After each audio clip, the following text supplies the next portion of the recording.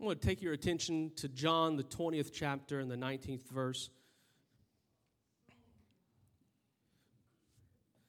Real quick, while you guys are turning there, while the media team is getting it on the screens, let me just give a shout out to our media team. You guys are awesome. And let me tell you what, when we have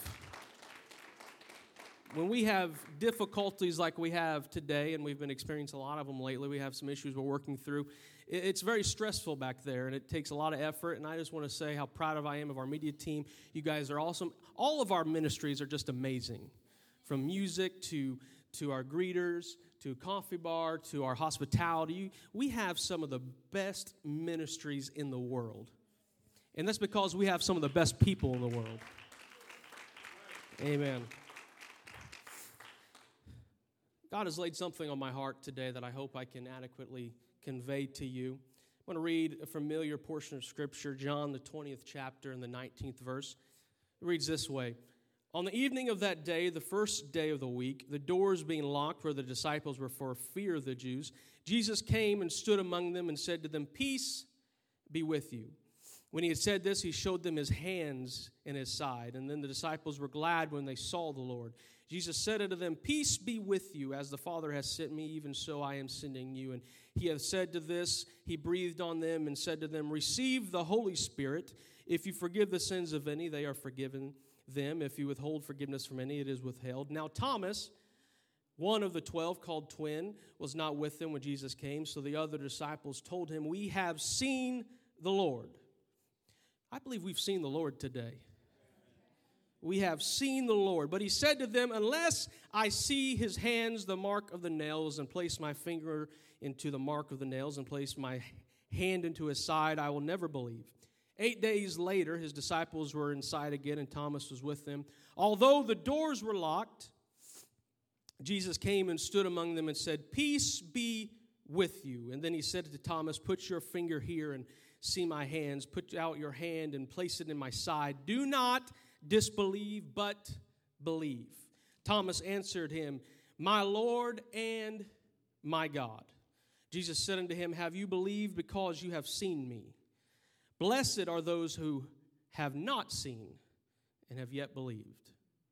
I want to preach for just a few moments on this thought: the greatest sight I've never seen.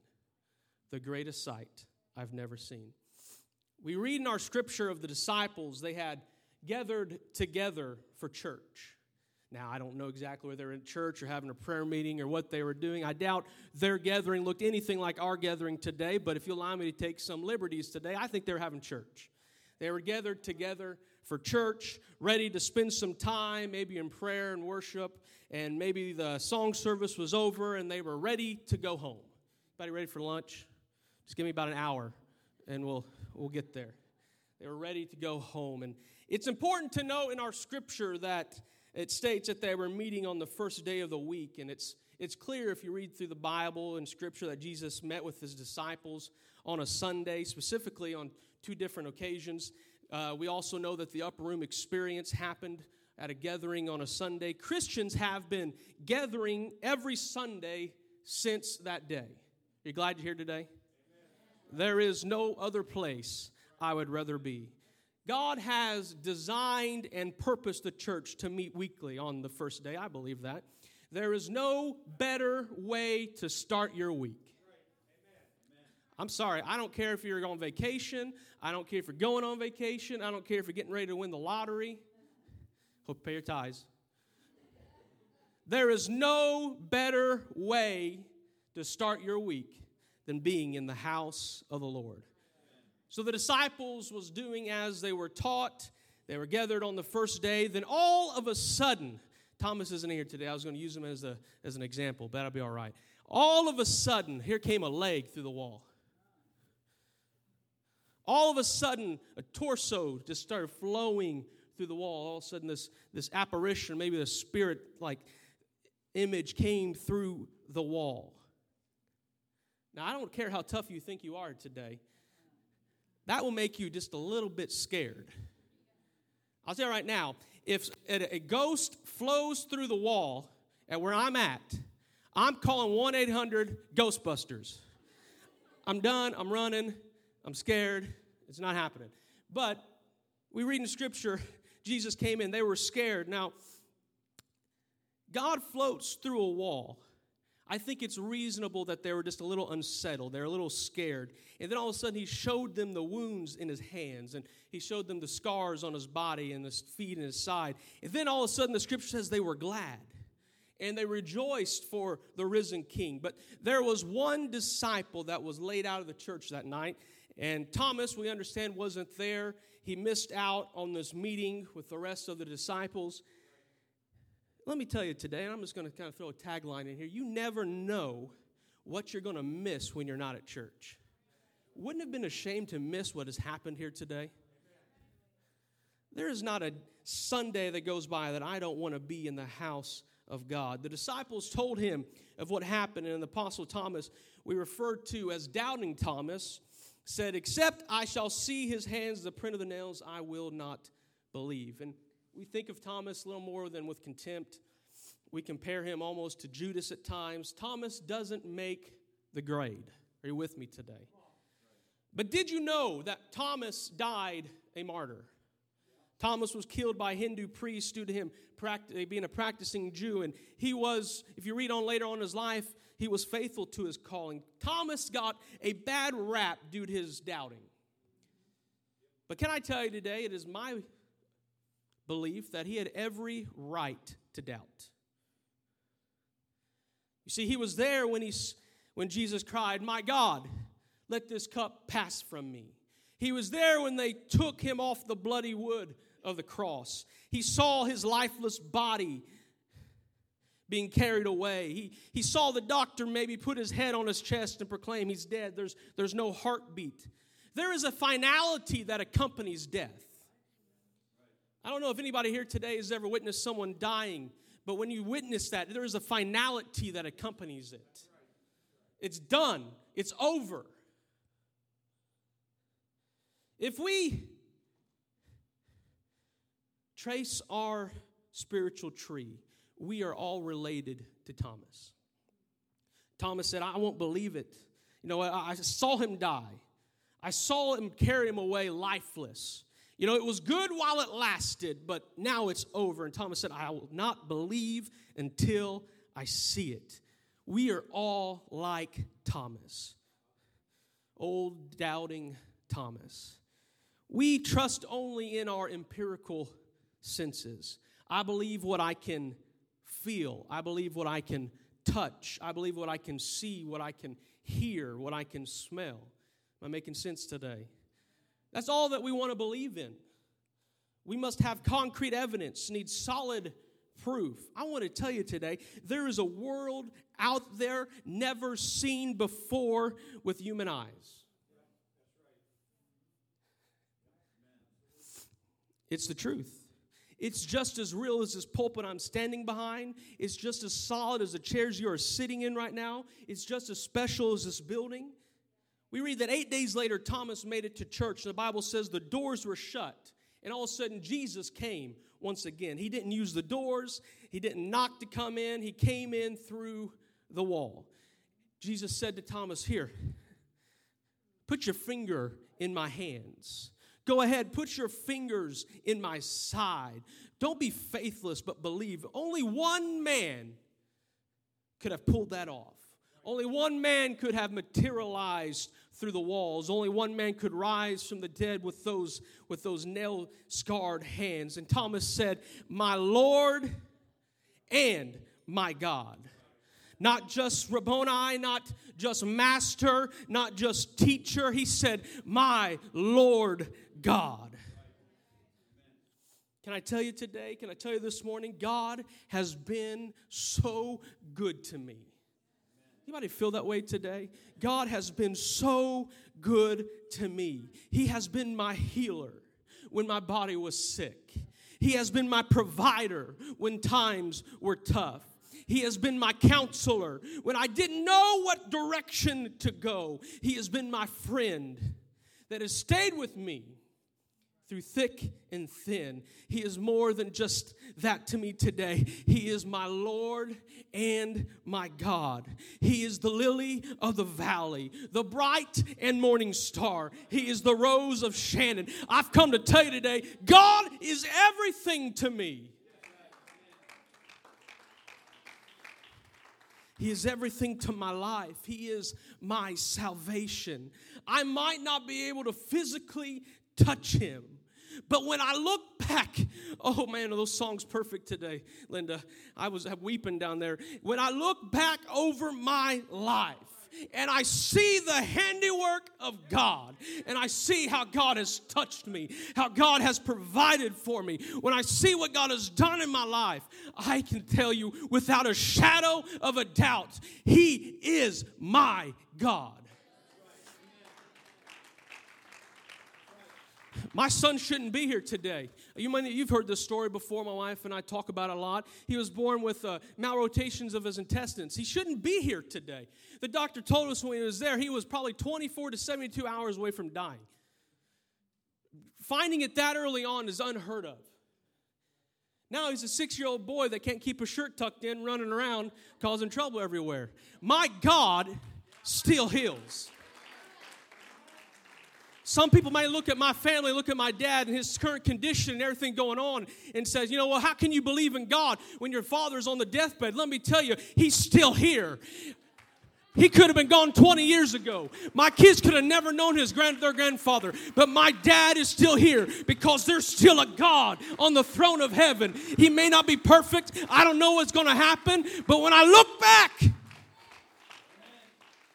sometimes I wonder why I had to go through certain things in my ministry. I don't understand why things happen in my life. Devin, will you come here for a second? I won't embarrass you, man. I'm talking off the cuff here. I look back at my life and I wonder, why God did you allow me to go through such horrible things in my ministry? Let me tell you, there's a young man standing here right now. That is the reason why I had to go through some things. When I look back, I see a young man worshiping with me in the altar. When I saw him at a 14-year-old boy, is it all right? I don't want to embarrass you today. Didn't come from a lifestyle that was conducive to being a Christian. Didn't know anything about God. And now he's married to a godly woman, worshiping in the house of God. When I look back over my life, anybody experienced that? You ever just sat back and looked at what God has did? My life's not perfect. I don't have $1 million in the bank account. I don't have everything going right. But when I look back and I see my beautiful children and I see my amazing wife and I see a church that I'm so blessed to be a part of, and I can look back and I can see people being healed of tumors and people being healed of... Anybody hearing what I'm saying today? There is no shadow of a doubt that my God is real. He is my Lord God.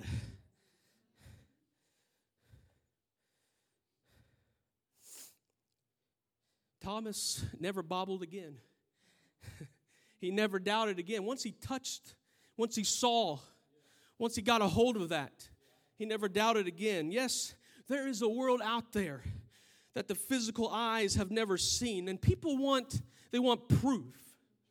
They want hard evidence. Can you show me visible proof? Then I will believe. Some people equate making it to heaven to purchasing a ticket through a travel agency. We're talking about eternity. We're talking about heaven. I can't give you a physical ticket of evidence, but let me tell you, it is real. Heaven is as real as the house you go home to every day. You might ask, how can I be sure? How do you know for sure? Give me proof of this world. There's a story that I heard growing up. I believe it was my grandfather used to tell it, and I'm going to use it. There's a sick person on their deathbed, and this person wants to know what is next. He asked the doctor, what happens to my soul when I die? Probably a question we've all thought about at some point in our life. Just so happens this doctor was atheist, and he tells the person, there is no heaven, there is no hell. The doctor asks the patient, can you see a soul? Can you smell a soul? Can you hear a soul? Can you taste a soul? Can you feel a soul? The sick person replies, no. No to all those except for the last one. Yes, I have felt a soul. David wrote in the Psalms about his soul, Psalms 43 and 5. Why are you cast down, O my soul? And why are you in turmoil within me? Hope in God, for I shall again praise him, my salvation and my God. David had felt his soul. He felt it inside of himself. You have felt your soul within. Every one of us here today has felt something deep within inside of us. The doctor said to that sick patient, but I've proven to you 4 out of 5 senses, you have no soul.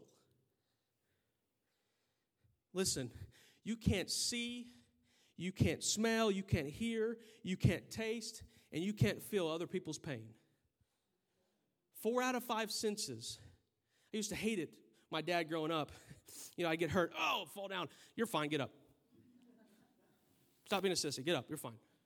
And I catch myself doing it to my son. He fell on the trampoline the other day, come hobbling his arm. I'm like, you're fine. Stop it. You're not hurt. Bone sticking out. He can't. Can't 4 out of 5 senses say they have no pain. My empirical senses says there is no pain, but they feel it. It's there and it's real. Scientists said that the earth was flat at one time. But Columbus said, sorry, hate to ruin your life, but it's round. We're living in a world they said didn't exist, wasn't even there. Einstein saw an atom. They said that wasn't there. If you say there's no nuclear atom, then 200,000 people from the grave of Hiroshima will say there is surely an atom bomb. I can't see it, but it's there. I have felt it.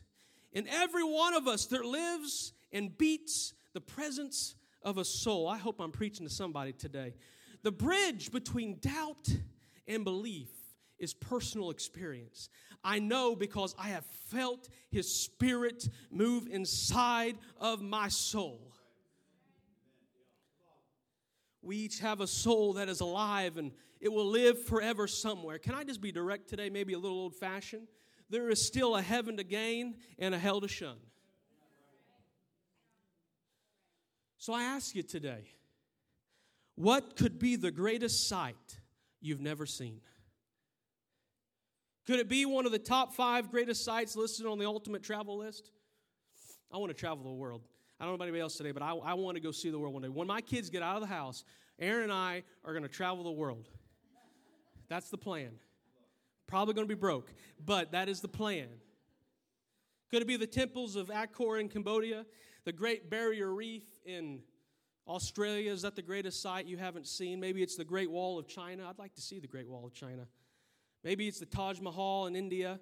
Maybe it's the Grand Canyon National Park in the United States of America. Could those be the greatest sights you've never seen? I remember as a kid growing up in the church, maybe some of you will remember this too, we would have testimony, like a testimony time every Wednesday night. Every Wednesday night there was testimony time. And let me tell you, it was popular.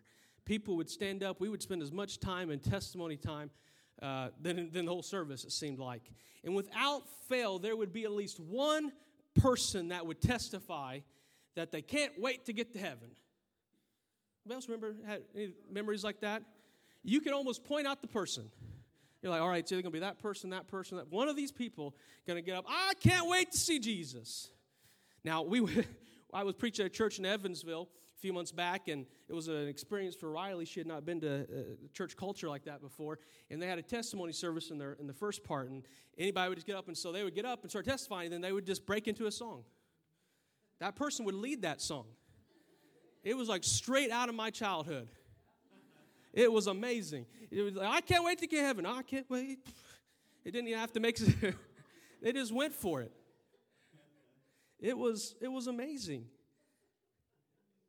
They would sing about it. I've heard it preached. I've heard it talked about. Heaven so many times in my life. And somewhere in there we could talk about the streets of gold. I'm excited about seeing the streets of gold, paved with the purest of gold. Paul was given a vision of heaven that he wrote about in the books of Revelation, Revelation 21.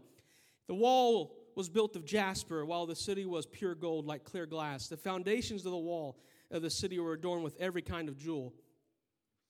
The first was jasper, the second sapphire, the third agate, the fourth emerald, the fifth onyx, the sixth carnelian, the seventh chrysolite, the seventh beryl, the ninth topaz, the 10th chrysoprase, the 11th jacinth, and the 12th amethyst. Nope, that's not right. Amethyst. If there's an atheist that makes it to heaven, that's going to be something special. All kinds of jewels. And the 12 gates were 12 pearls, and each of the gates were made of a single pearl. And the street of the city was pure gold, like transparent glass. You know what's funny? I was sitting in the pastor's office getting ready for this, and I was listening to the Bible on my phone through the scripture because I knew I was going to mess up one of those jewels. I'm listening to, and the one that I thought I had down, I messed up.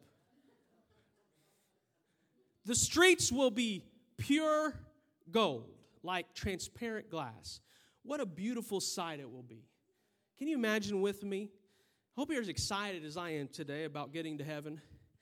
Sun measurements was given to us in Scripture, and I believe so maybe that we can have in some way understand the magnitude of what heaven will be. Our heaven will be 1,500 cubed, 12 individual foundation. Each one is 125 miles above the next, which means if you're standing on one level, you would not be able to see. It'd literally be out of sight to the next level. 2,250,000 square miles, which is 15,000 times larger than London. Surrounded by walls 144 cubits tall, or 216 feet of pure jasper. And I know these are just numbers, but I'm trying to awe you today. The gates made of pure pearl. If you made a continuous streets on every level with 1 mile square blocks, there would be 1,500 north and south streets and 1,500 east and west streets that are each a mile apart. Each street is 1,500 miles long. For every level, there would be 3,000 streets which are each 1,500 miles long. It's going to be big. Are you following me so far? You got all these numbers written down? That would make 4,500,000 miles of streets on every level, a total of 36,000 streets, or 54 million miles of streets roughly in heaven. All of the roads will be made of gold. Now, I just want you to let your imagination run wild with me today. Can you imagine half of what heaven will be like? I don't think we can comprehend the magnitude. You know, we live in a society of people obsessed with what they can get. A common phrase that everyone likes to use is keeping up with the Joneses, but I think it's a relative term. Everybody wants to keep up with the Joneses. Money makes the world go round. We work hard and plan for the next better car and the bigger house and the bigger TV and the larger bank account. And don't misunderstand me today. There is nothing wrong with saving money, nothing wrong with wanting nice things, nothing wrong with working hard to buy something you want. There's nothing wrong with having goals and aspirations. I'm not talking against any of that. The issue comes when worldly desires control our spiritual direction. One of the most valuable metals in this world has to offer is gold. Now, there is a couple that are nowadays more pricey per ounce, but gold is still one of the most valuable metals. Men have fought, men have died over it, men have killed for it. They have divorced themselves from all morale just for some gold. And the gold standard is a currency measurement system that uses gold as a way to set the value of money. It basically means that the currency people spend and earn is a stand-in for gold. And the U.S. government used the gold standard until it was severed in 1971 by President Nixon. Now, I'll be honest, I'm going to show my ignorance a little bit here. I didn't realize that. I was talking to a pastor before church. I said, I didn't realize we wasn't on the gold standard anymore. 1971, no more. This might shock you a little bit if you didn't know this. The U.S. dollar is backed by the full faith in and credit of the United States government. Doesn't it make you feel comfortable today? Nice, fuzzy, warm feelings knowing that all your money's backed by our U.S. government. I'll leave that right there. But gold is still a major form of wealth in the world today. Many buy and invest in gold. Gold is worth about $1,675 per ounce. That's of last Friday, and its price fluctuates every day. A troy pound is 12 ounces. So I'm going to throw some math your way, and they're going to put it on the screen. And I am so glad that I talked to Pastor about these numbers for church because I had it all messed up. But here's the amazing thing. I still had the right number at the end. That's God right there. So, go back to the last slide, please. Gold is worth $1,675 per ounce. A troy pound is 12 ounces. 1 pound at $1,675 per ounce would equal $20,100. Go to the next one. 1 mile is equal to 5,280 feet. If the average street in heaven is 25 feet wide, to pave a 6-inch thick street 1 mile long would be 66,000 feet cubed. A cubed foot of gold weighs 1,206 pounds. So, to pave 1 mile in gold would cost, I think I've skipped a little ahead here. I got it? All right. 1 mile in gold.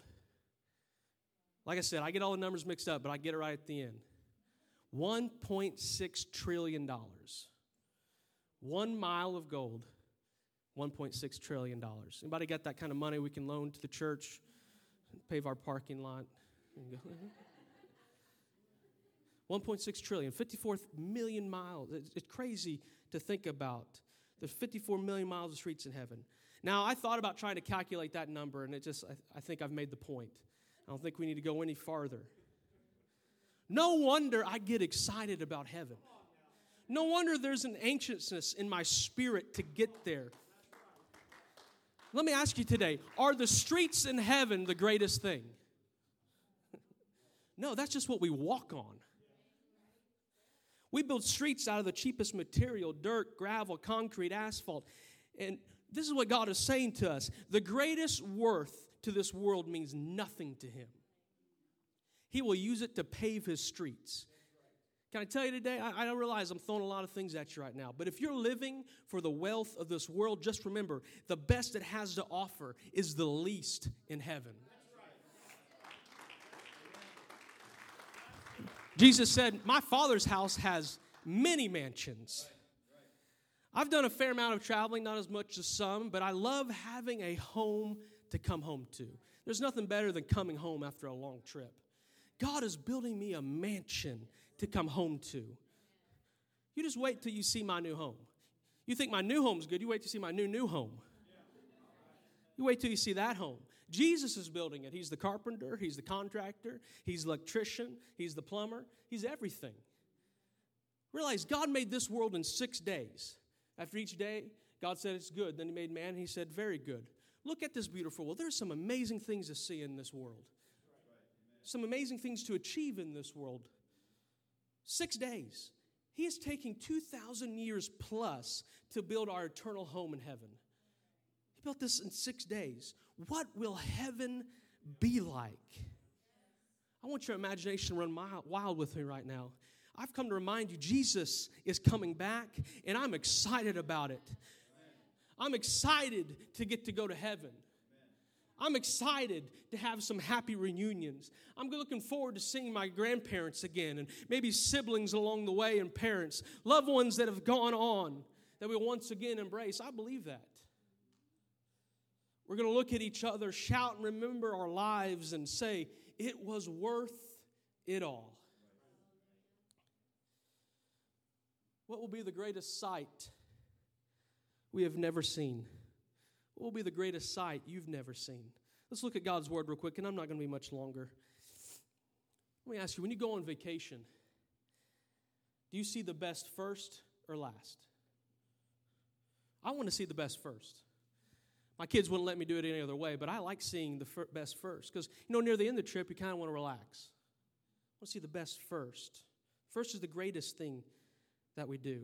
Let's see what we do in heaven after the first rapture. If we look in the Bible at Revelation 7:9, it doesn't say that we will touch the pearly gates. It doesn't say we will admire the gold or run from room to room in our mansions. But it says this, after this I looked, and behold, a great multitude that no one could number from every nation, from all tribes and peoples and languages, standing before the throne.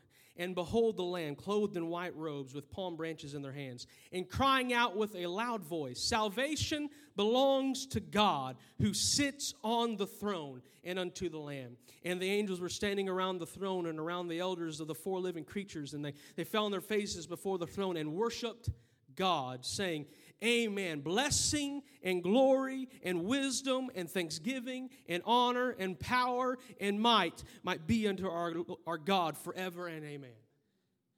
The first thing I'm doing, the first thing I'm going to do when I cross those gates is I'm going straight to the throne of God. I'm going past the gates. I'm walking past my mansion. I don't care about the gold under my feet. I don't care about the jasper on the walls. I'm going straight to Jesus. I just want to see the one who died for me. I got to see my Savior upon the throne. I've come to tell you today, the greatest sight I've not seen is Jesus on the throne in heaven. I want to see Jesus in glory. If you need to borrow my mansion for a few years, you can have it.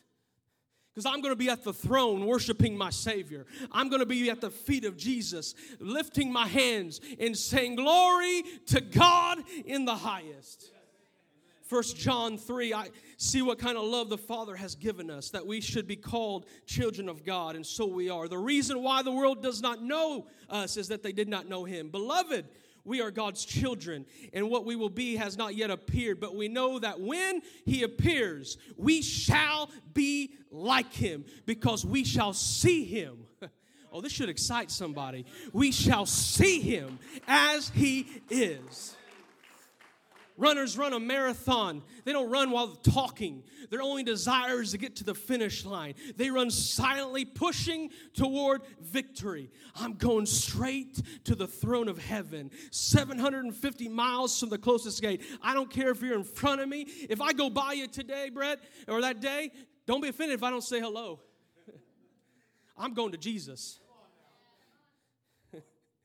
Please don't be offended if I go running by you and I don't make any aspiration to talk to you, because I just got to get to Jesus. I want to see the one who died for mankind. I want to see the greatest sight never seen. He shed His blood on Calvary.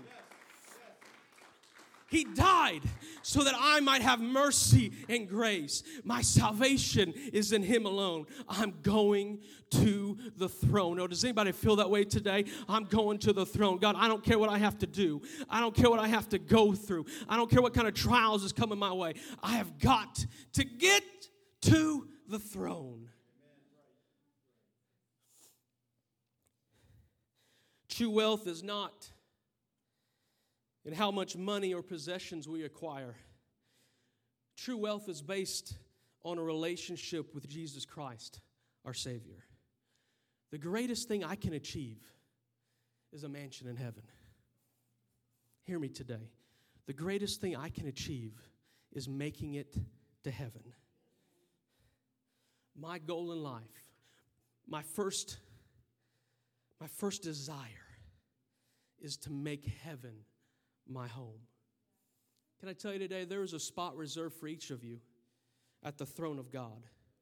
I believe He's already prepared a mansion, and He's ready for your arrival. It's human to doubt. It's human to be in error. But understand today, He did die for your sins. He was raised again on that third day. And the Holy Ghost is available for you this very hour. Would you stand with me? Our sins can be buried in a watery grave in the name of Jesus. He sent His Spirit. I'm so thankful for the Holy Ghost, for His Spirit inside of me that empowers each of us. He is creating a new Jerusalem. Believe it today. He is creating a new Jerusalem, and He will return one day for His church. The bridge between doubt and faith is a personal experience with Jesus when His Spirit comes inside your soul and there's no doubt left. I know without a shadow of doubt Jesus is real.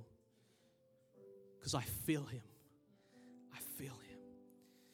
Maybe you're here today and you have felt something in your soul. You felt something in your spirit, but you're doubting what your next step is in your relationship with Jesus Christ. Maybe you find yourself not prepared, or maybe not even seeking heaven. Maybe heaven's the last thing on your mind. Wherever you're at, I want you to know you can come down to this altar and Jesus will reach His nail-scarred hands. It's okay to doubt. I remember guys preaching when I was a kid, how dare you doubt Jesus? It's okay to doubt. But if you'll step out in faith and let God just reach out to you, He'll show you how real He is. He'll show you what He can do in your life. We cannot physically place our finger in His nail-scarred hands or inside the spear wound on His side, but we can feel His presence. I hope you can feel God moving right now through this place. We can witness, and we have witnessed many times, His power through miracle signs and wonders. Jesus has entered into this sanctuary today. He's right here. Would you just close your eyes with me and let's just focus on Jesus for a second.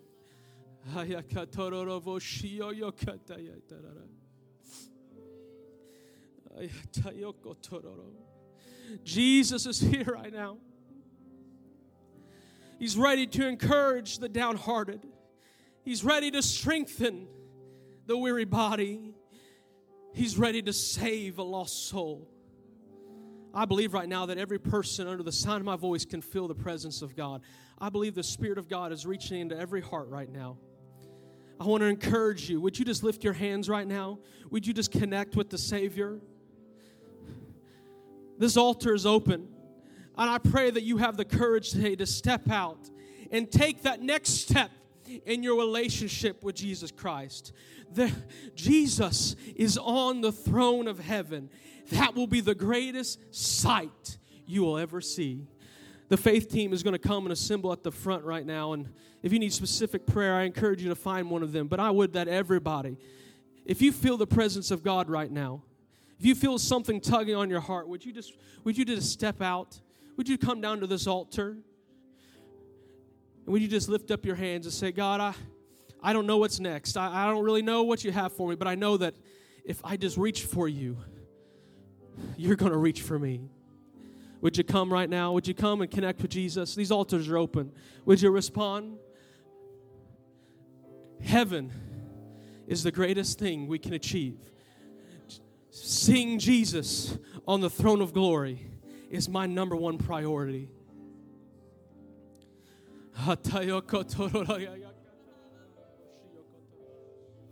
Jesus, Jesus, Jesus.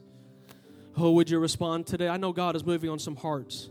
There's someone here today that God, you have felt His presence so many times, and you're not exactly sure what it is. You're like, I know I feel something, but I don't really know what to do. What you do is you just step out, and you say, God, I want to connect to you. I want to know you deeper than before. I want to understand what this is that I'm feeling in my heart right now. Would every hand be lifted right now? Let's just seek after Him.